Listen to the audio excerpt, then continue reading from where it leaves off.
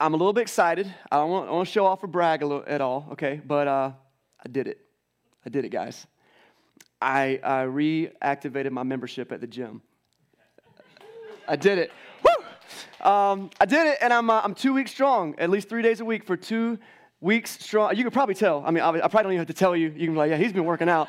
But seriously, like, I know that you can't tell.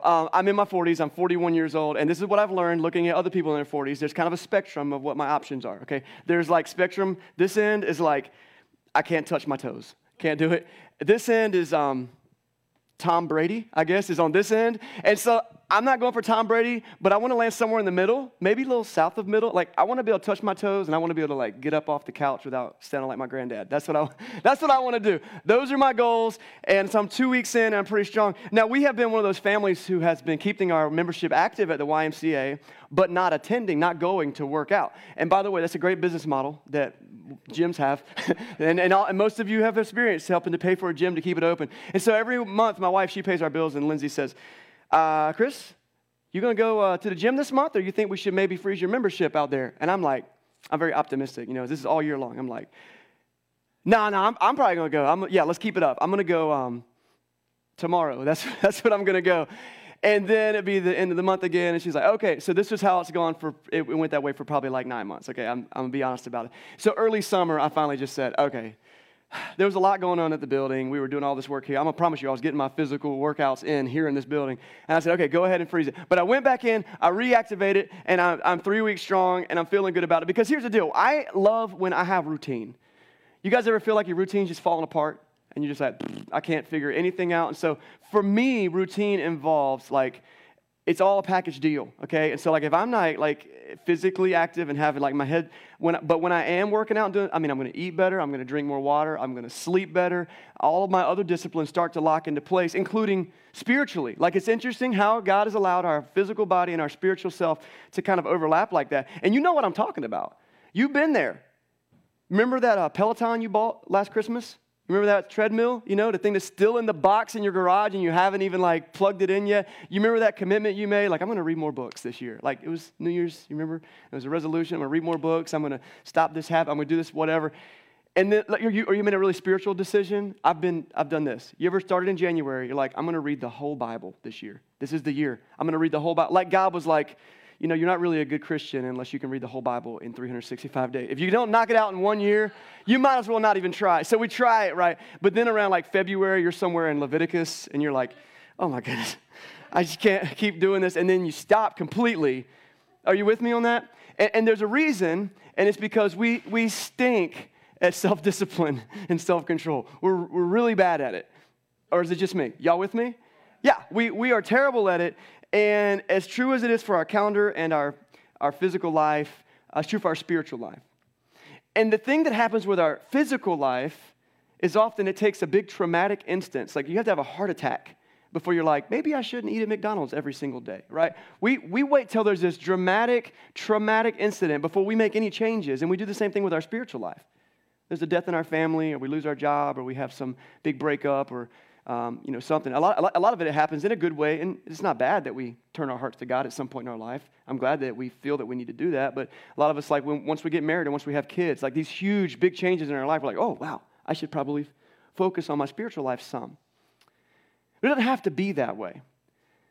We're starting this series today, and we're calling it Thrive, Own Your Growth. And we have a new teaching series about every 4 to 6 weeks. And I think it's because we are, like, spiritually ADD, and it's good for us. Well, and I got to speak every week, and I like to switch it up so that I can mix it up.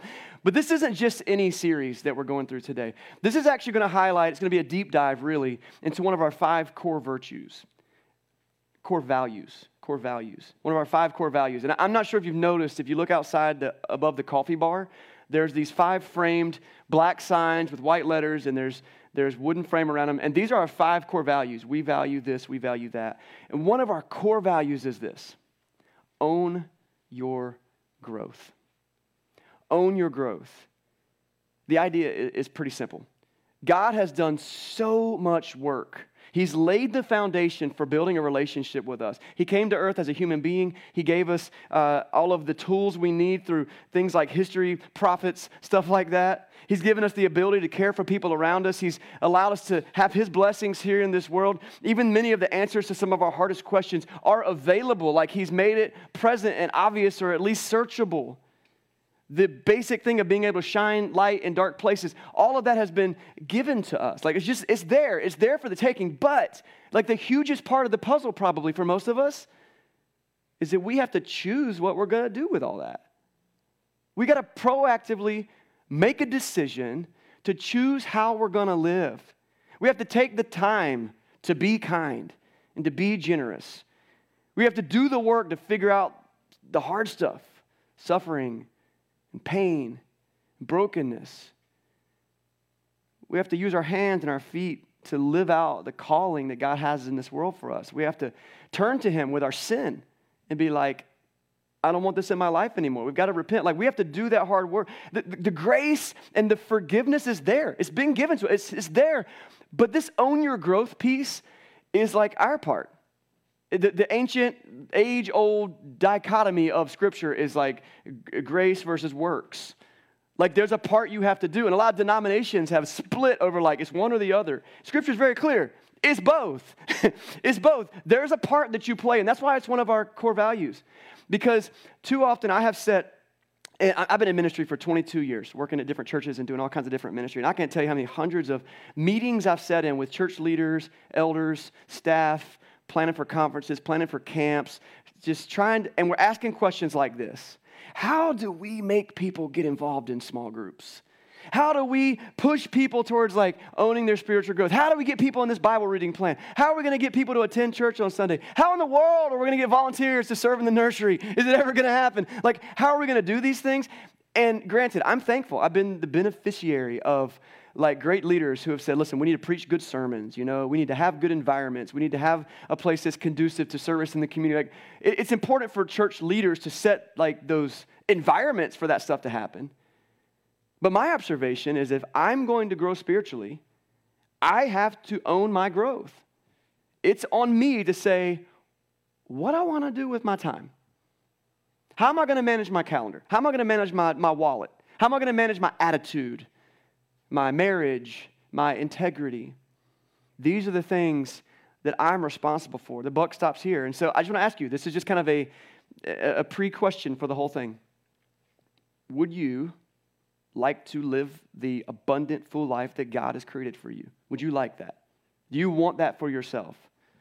Would you like to get rid of the addiction or the sin or manage the pain and suffering that's going on in your life? Would you like that? Would you like to know more about God and what that means in your life? Like, you got questions? Would you like that? Would you like to see the blessings that come from living under God? Would you like that? I don't want to oversimplify it because there's a lot of God work happening. He's doing a lot of work in your heart. His Spirit's moving. But listen, this is something you got to do. You have to own your growth. No one else is going to step in and do that for you. No one can grab the little steering wheel. As Carrie Underwood said, Jesus, take the wheel. He's like, no, I built the car. I want you to sit there and try to drive it, okay? Until you take your last breath, you're going to have to steer this car. You're going to have to decide where I'm going to go with my time, my resources, and my relationships. And so today, as we get in this series, I want to make sure your heart hears something loud and clear, because we're going to talk about a lot of own your growth, own your growth, own your growth, own your growth. And that can feel really heavily like pressure. Like, oh my goodness, I can't do it. Like, I'm intimidated by this. I don't have the resource. I don't have the knowledge. I just stink at self-control. I can't do it. Or maybe you're like, I like things the way that they are. I really don't want to change much about myself right now. And if that's you, I want you to know you're not alone. You're not alone for two reasons. One, you're surrounded by people who we all struggle with that. But two, you're not alone because you were never meant to own your growth alone. God came into this world to assist us through Jesus. He shows us the way. And then He puts us in community with each other. And He said, I want you to help one another own one another's growth. I want you to get in that today. And so today really is a kickoff to this series. We're going to be in this for 4 weeks. And my hope is that this is, a lot of times, the way that I teach is like Bible study, and we'll get into a passage and we'll break it down, and I'll show you some history and some background. This is not so much what that is. This is going to be more of a practical, like a workshop. Like this is what, if Venture Church says one of our core values is own your growth, then we need to do a good job of saying that and holding each other accountable for that, and then giving us some resources, creating that, like I said, environment where that can happen. And so what I hope will happen today is we're going to look at a story where Jesus challenges some dudes to do just that, own their growth. And then we're going to also take a step out into the lobby, like you'll do it as you leave, and you'll have an opportunity to make some decisions, like where am I going to own this growth? Like how am I going to do this? And what are some steps that I can take? And all of it's optional because it's completely up to you. So, no matter where you are on your spiritual journey right now, like if you're like, I just came for the first time today, like I don't even know how far I'm willing to go in this, I want you to know that's great. You have owned your growth by showing up. You did it. You're ahead of the rest of us. What we're going to do is we're going to look in God's Word. We're going to look in the Bible. If you got a Bible, turn to Matthew chapter 4. Matthew, it's in the last third of our Bibles. If you don't have it, it'll be on the screen, or you can look it up on your phone. That's no problem. We always have free Bibles we give away in the lobby, too. There's like a wooden shelf right by the doors you exit. Please, you are not stealing if you take one of those Bibles. Take one. We want you to have one. Put your name in it as your Bible. Or you can always just borrow it for church if you want to. But we're going to be in Matthew chapter 4. Matthew is one of the biographies of the life of Jesus. And in chapter 4, he's kind of meeting some of his first key followers. And we're going to see what happens there. So chapter 4, starting at verse 18. Let me set the scene for you. This first sentence does. As Jesus was walking by the Sea of Galilee. You see it? It's a big, big, big lake, okay? It says he saw two brothers, Simon called Peter and his brother Andrew. They're out in a boat. They're casting a net into the lake, for they were fishermen. And Jesus says from the shore, I imagine he yells it, "Come follow me," Jesus said, "and I will send you out to fish for people." At once they left their nets and they followed him. Moving on, verse 21. Going on from there, he saw two other brothers. Same lake, same shoreline, different boat. James, son of Zebedee, and his brother John. They were in a boat with their father, Zebedee, preparing their nets. Jesus called them, and immediately they left the boat and their father, and they followed him. So what we see here in Matthew chapter 4 is a model of what it looks like for someone to own their growth. Now, we could spend a lot of time talking about Jesus' role in all of this, and we spend a lot of our time talking about Jesus' role in a lot of things. But what I want to show you is we see Jesus, he's standing there on the shore, he's come from the Father. The book of John says he's full of grace and truth. He is God in the flesh. That's who Jesus was. And his solution for the spiritual growth of these four men, Peter, Andrew, James, John, is an invitation into a relationship. That's his solution for their spiritual growth. He says, hey, come follow me. These four men have been hearing the reputation about Jesus for a long time. In fact, Andrew, we understand, had actually been checking him out for some time now. Andrew was a disciple of another guy. Maybe you heard of John the Baptist. And John the Baptist had been preaching in another area. He was proclaiming that the Messiah was on the way and it was going to be Jesus. He had revealed that it was Jesus by this time. And so Andrew had actually been down there listening to John the Baptist preach and understanding who Jesus was. But the other guys had heard because there was this milling of information happening because Jesus was going from place to place doing incredible things. And he's giving these teachings and people are like, wow, this guy's an incredible teacher. I want to learn from him. So it might seem kind of random that some dude yells at you at the beach and you're in your boat, like, come follow me. And I'd be like, no, thank you, you creepy man walking on the beach. No, it wasn't that at all. They knew who Jesus was. They were like, is that the teacher? Is that the guy everybody's been talking? Andrew's like, yeah, that's him. I've seen him before. Come follow me. And I want you to see the reaction of these fishermen, because this is the short little workshop on what it means to own your growth. Listen, this is verse 20. Verse 20 says, this is Andrew and Peter. He called to them. At once, they left their nets and followed him. Okay? So, if you're a realtor and you in the coffee house and you got your laptop and you're about to make a sale, Jesus calls you, come follow me. And you left your laptop. You're just like, peace. You walked out. You're at work. You're making the widget, whatever widget you make. Boss said, I need 300 widgets today. You remember on Elf where he's making the Etch-a-Sketches? Remember that? That's a great scene.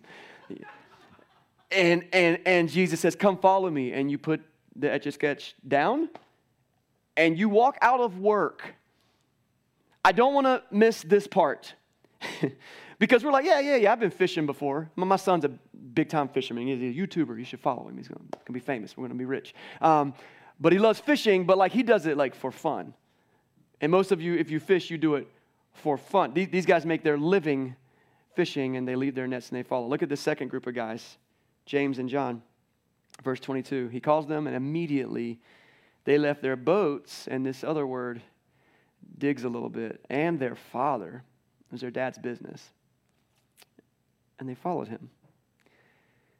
You can see their story play out if you read through the rest of the Gospels, and I think there's some challenge for them in that. I think they've got to figure out, like, how are we going to make it financially? How are we going to, like, all these questions.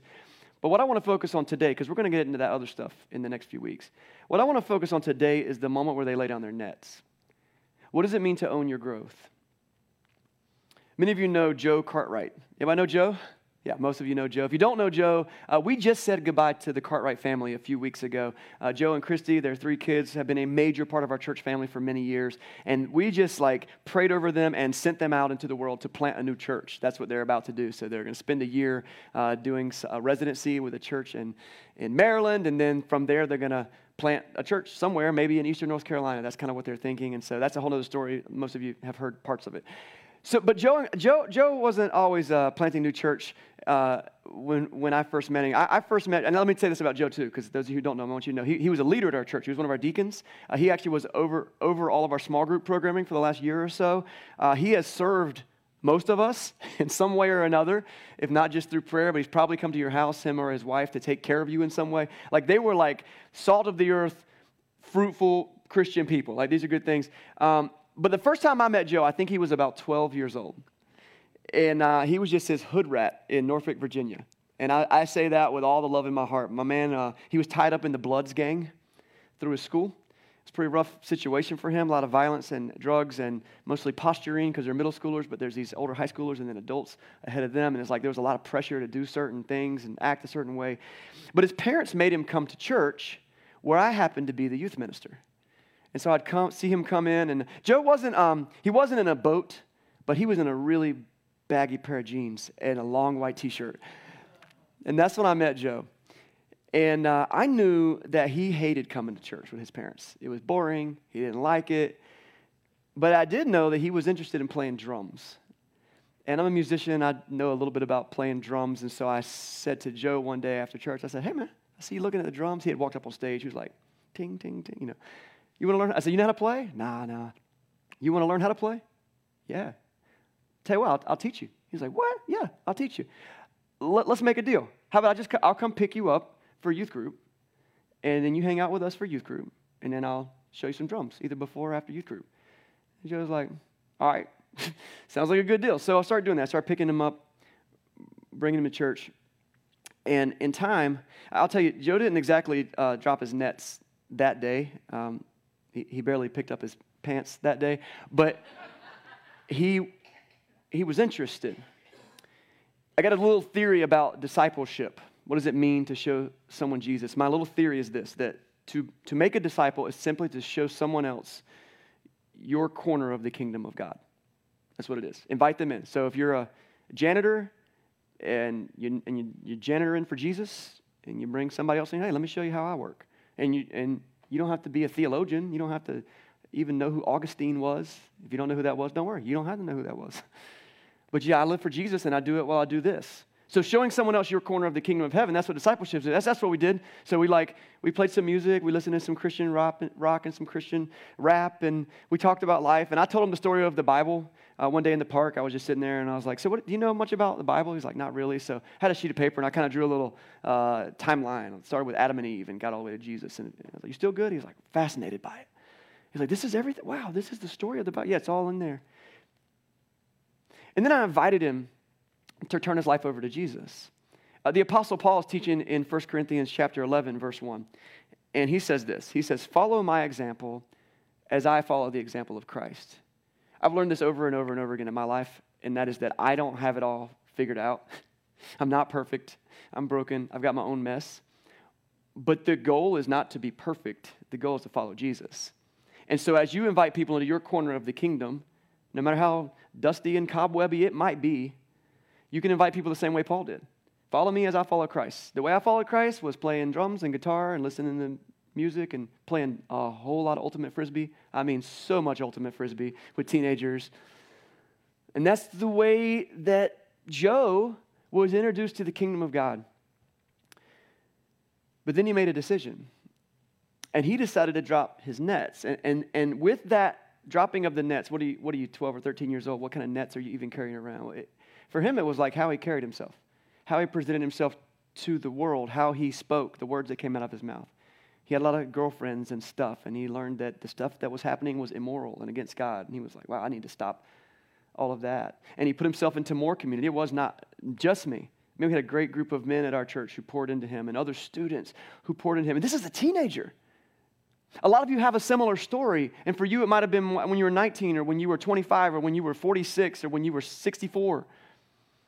But along the way somewhere, someone comes to you and said, hey, come follow me. Or as Paul said, follow me as I follow Christ. And the question is, what net will you put down? And what is different after that moment for you? How are you going to be different in this world? You had a little sheet of paper in your chairs around you. I want to encourage you to grab that. There's plenty based on what I'm looking at here. There's enough for all of you to take home for. But if you'll grab it, it's a little survey. And let me tell you about this survey. This is a no-pressure survey. And we might actually offer this again next week when a lot of our people are back from traveling. But it's a survey, and it's going to serve two purposes. Number one, it's just going to challenge you to think through a couple of questions while I talk. Number two, if you're willing, though this is totally optional, I would love for you to fill it out and drop it in the bucket as you leave the room today, because it's going to give us a little bit of a heartbeat on where our church family is on discipleship. Like, how are we doing? How are you doing? So this isn't a grade. Like, you're not going to get a report card. Your mom's not going to have to sign anything and bring it back. You don't even have to put your name on it. It's totally optional. I think I wrote the word optional twice on this thing. But as you fill it out, and you, at the bottom, you might even see there's an opportunity for you to write your name and a contact thing. Because if you do want someone to reach out to you, I want to offer that. So take your time filling out. Don't miss the next section. But I'm going to go through these questions. The first question is simply this: are you in a discipling relationship? So I'm talking about a regular and intentional time with someone else that you have like communicated with them, like, I want to grow in my faith and I want you to help me do that. Are you in a discipling relationship? And there's some other things there that you can jot down what your answer is if you'd like to. To get to that understanding, I want to talk about what it means to be a disciple. What is a disciple? What is a disciple? And so I'm going to kind of look at two sides of the same coin with us today. In English, we speak English. Anybody English speaker in here? Good. Hopefully you're understanding what I'm saying. That's all I speak. The English word for disciple most literally means a learner. So if you're a disciple, you're a learner. The word disciple in English comes from the same root word that we get discipline from. And so there's something to that. When you think discipline, you might think like your mom and dad would like a paddle or a belt or sitting in a corner or having something taken away from you. That's part of it. But really, it's the goal of discipline is learning. And so it's like training with the goal of learning. So if you've had a football coach or a baseball coach or a teacher who came alongside you and said, listen, do these exercises, do these drills, do these questions, whatever. Like, you're learning. So discipline, disciple, learner. Sometimes there's instruction. Sometimes it takes practice. Sometimes you have to fall flat on your face a few times to learn some things. That's like, apparently God has allowed me to have that the most effective way for me to learn. I need you to fall on your face. And then I'm like, okay, don't trip on that anymore. Learning is a very Western thing. If you're familiar with the concept of like Eastern thinking and Western thinking, somewhere around Middle East of the globe, there's Eastern thinking, and then everything west of that is like Greek thinking. And the Greeks were philosophers. And you know what they valued? Learning and knowledge. And so to the point that in the modern church, we believe, I think a lot of people really believe that the most important thing you can do in your faith is to learn more stuff. Learn. Get a degree, take another class, read another book, fill out another notebook, get blanks to fill in, make sure you listen to more sermons, watch more podcasts, watch more YouTube videos, learn. Now, I don't want to throw the baby out with the bathwater. That's really, really, really, really good. But that's just one side of the coin for discipleship. Learning. The thing is, though, it's not really about how much you know. It's really about who you know. That's the point of discipleship. So let me flip the coin on the other side. Jesus grew up in a Hebrew culture. And the Hebrew word for disciple means follower. Follower. So another way of looking at disciple is a follower. So in their setting, Jesus' setting, there was basically a dynamic relationship between a student called the Talmud and a teacher called the rabbi. The rabbi and the Talmud. And that was like a symbiotic relationship. And so the teacher, the rabbi, would come into someone's life. This is exactly what we're seeing when Jesus calls to the guys in the boat. This is a very intentional cultural moment for them. And he says to them, come follow me. And you have to be like invited by the teacher. You could go and ask if you could follow, but you have to like get in. In this culture, it was a big part of the story of whether or not a rabbi would even accept you. And these guys probably, obviously, had not been invited by a rabbi to learn, and so that's why they're following their family trade. In fact, most people would fall into the family trade. So for Jesus to say, come and follow me, these guys are like, what? I thought you would never ask. This is incredible. I got invited by the rabbi to follow. And the thing with the following is not about book learning and tests and knowing more stuff. It was actually about knowing your rabbi. I don't want to know what the rabbi knows. I want to do what the rabbi would do. Do you remember the What Would Jesus Do bracelets? Oddly enough, that is a very good description of what the goal of being a disciple is. What would Jesus do? So they followed him around. We know from Scripture that these guys ended up following Jesus around for like 3.5 years. And so they see Jesus at his greatest days. We see him celebrating at a wedding. We see him crying at a funeral. We see him being, pushed on and shoved around by other leaders. And how did Jesus deal with that? And how did Jesus deal with things when he was tired and cranky and hungry? How did Jesus deal with that? And when thing after thing after thing after thing happens, his Talmud look at their rabbi and go, oh, okay, that's not how I would have done that. Okay. So that's how we should do that. Okay. And he would challenge them. He said, what do you think about this? And they say, I don't know. And he'd tell them some story, a parable. And then in that, they would get to see the perspective of the rabbi. And so what is a disciple? A disciple is a learner. A disciple is a follower. And really, I think we are all disciples of something. In America, we don't really have the rabbi Talmud system. We have a system for Christians, at least, where we have the congregation and primary teacher. That's kind of our system. And I want to tell you that it's a good system. I've certainly learned a lot from listening to like preachers. But that's not exactly discipleship. There's a lot of learning there, a lot of information being disseminated here. Discipleship is about a relationship. Someone that I can follow, see how they would react if they were in a similar situation as I am. Someone I could call if I got a big question. And yeah, a lot of you guys call me, but the reality is there are so many people within this church family and our community, outside of me as your pastor, that could be a rabbi in your life. And so this first question, can you point to a discipling relationship in your life, kind of comes to this question, like, can you point to a rabbi in your life? Is there someone in your life? As a young Christian, I met a guy named Will Boykin. I've talked about him several times throughout the years, and he was like, as I look back, other than my parents, who were fantastic leaders of me, they were the first person that wasn't my parent, Will, who was like a rabbi to me. And I was a teenager, and I think he was in his late 20s, early 30s, and he did the craziest thing. He would invite me and a couple of my high school buddies over to his house on Friday nights, and we would work out in his garage on weights, and he would feed us pizza, and we would watch a movie, and that was our Friday night. I found out a decade or more later that he was like, you know why I did that?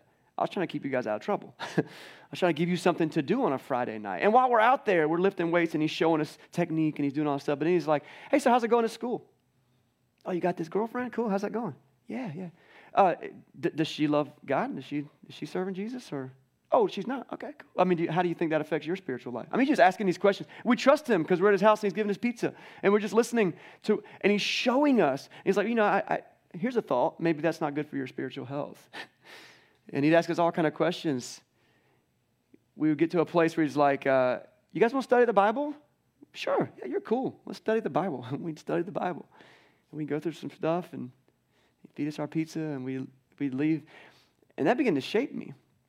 That's a rabbi I can point to in my life. In a season, I really needed that. But I can look to a lot of other rabbis throughout my life. When I moved up in southeastern Virginia, there was a guy named David McCants.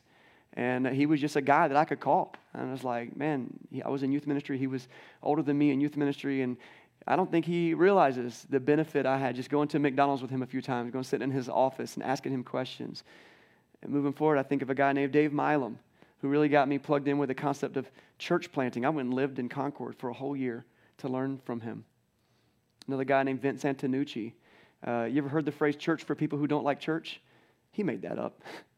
A lot of the stuff that Venture was in our early years was because of the influence of Vince in my life. And there's people in my life today. So can you point to someone in your life that's a rabbi for you, who is showing you their corner of the kingdom, and you get to ask them questions, and they kind of put your feet to the fire a little bit every now and then?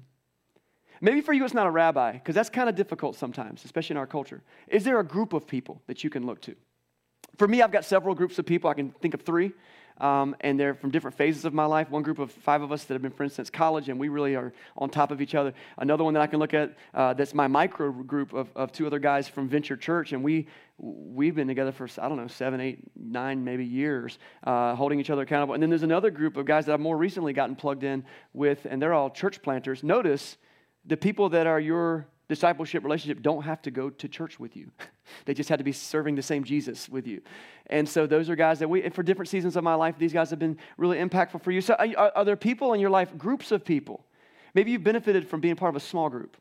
I'm really pumped right now. We're really in a process of rebooting what we're just calling like a pathway to discipleship at our church. Like that's one of our biggest initiatives right now and going into the new year, next year, is like, what does it mean for our people to be strong in their faith and be people who can invite other people into their faith? Not church attenders, seat sitters, but like real active powers for Jesus in the community because of the relationships they have. And so small groups is something that we've got 4 or 5 of them that are active right now. Some are all women. There's one that's all men. There's one that's mixed gender and have kids, one without kids maybe. And so after service today, there's going to be a few people standing. There's a big wall out there that says Own Your Growth. I don't know if you noticed it. That's a new graphic that got applied for this service. We planned it so it would be there for this. Go hang out with somebody by that wall and just ask them about small groups. Stephanie's here. I think next week Susan's going to be. Stephanie led worship up here earlier. Susan will be out there with her. And then maybe there's a smaller group that you'd like to be part of. We have something we call micro groups. A small group might be a group of like 8 to 12 people that you can plug in with and grow. A micro group is like 3 to 4 people, maybe 5. And the purpose of the micro group is the same. And we've got some like probing questions and some guides that someone can give you out there at the Own Your Growth table over there and hand you something, and maybe you can take that home. Maybe you want to be part of a class setting. One of our elders, James, teaches a class every Sunday morning at 9 o'clock, and they just do Bible study basically, right? They crack open the Bible, they read until they run out of time, study it, talk about it, pick it up there next week. There's lots of good options within our church family, but the question is, will you own your growth? Will you step into those relationships? Or will it be good enough for you just to kind of mosey into church every now and then and check that off of your to-do list? Because that is not what God called us to. God called us to transformation. Sometimes when I go to the gym, I have a plan. And so I got a plan I'm working through right now, and it's like, today is like triceps and chest day, right? Now, I got a list. I write it down. Like I have it on my phone sometimes, but like I like to write it down on a piece of paper, and probably because I'm closer to the age of the people who aren't sure we can touch our feet. And so I write that down because I want to check it out. I want to have a plan. And if I have a plan, I know I'm going to do this exercise this many times, this exercise, and when I have the plan, I'm on it. And what's funny is like I get to the point where like, I don't want to do this anymore. And I'm like, there's more stuff on my list. And I'll just force myself to do it normally, okay? There's another way I've gone to work out though. Maybe you can relate to this. I walk in with no plan. And I put my headphones in. Looking good though, man. I got the basketball shorts on, t-shirt, hat on backwards. Like, yeah. And I got to kind of like check out all the equipment. Like, yeah, still here. Yeah, the thing moves. Cool. And I might go get on the treadmill and just be like, 1/10 of a mile. That's good. Watch a little bit of like The View or something, whatever's on the little TV screen. I can't figure those things out. And I just kind of meddle around. And like I might lift a few weights, couple of these, couple of those, and in between I'm just stretching, drinking water. I'm like, well, that's an hour, and walk out. There is value in that, right? I stretched some. I maybe spoke to some people. It's not that there's no value in that. But the cumulative difference over having a plan versus going in with absolutely no plan, you guys know the difference. It's incredible. Tom Brady's got a plan. I'm going to tell you that. There's a plan. And the same thing is true in our spiritual life. Because I think we are often guilty, and I am chief of sinners in this sometimes, that we just mosey into church with our headphones on. We're like, yeah, I'm here. Hi. Oh, got some good activities coming on. Put it on my calendar, do some things. And we plug in. But the whole idea is just to kind of be present, but not to have a plan. Not to own my part of the growth. To put myself in the vulnerable situation of going to a men's retreat. I love our men's retreats. We just had one last week, and it was incredible. And I know, guys, some of you, you're like, there's going to be a moment where somebody's going to feel like we need to talk about personal stuff, and I'm just not feeling that. You know what? You don't have to. But I can tell you, when I've done it, it's just like, oh my goodness. And I'm not alone. And these dudes care for me. We prayed over some men last weekend, and it made a difference in their life. It's incredible. We prayed over some stuff in Willie's life that I believe miraculously happened. And Willie will testify to that. You can ask him. He likes to talk about it. But you got to own your growth. So as we wrap up today, I just want to leave us with a challenge. I told you this is just workshop style. Think about it. Take it home, chew on it. The challenge is this. It's two-part. Number one, this week, decide what net do I need to lay down to follow Jesus? Does that mean I need to quit my job? I'm going to be real with you. Some of you might need to quit your job. All the time, Jesus called people to do that. All the time. Like, find me a place where someone didn't quit their job to follow Jesus, and they're the minority. Am I saying you need to quit your job? Probably not. Probably not. But I got a feeling something with your occupation, it holds such a sway on you that it is your Lord.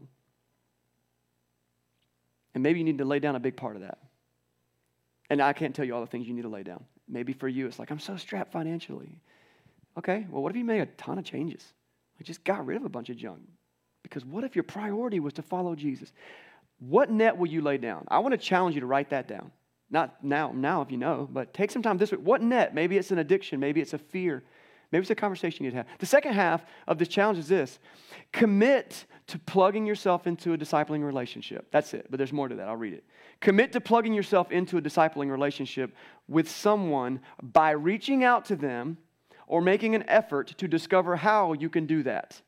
You might want to take a picture of this one. It's a lot of words, but the whole thing is own your growth. We can't be relying on someone else to service on a silver platter our own spiritual path. We can't do that. It does not work. No religion, no worldview can offer that.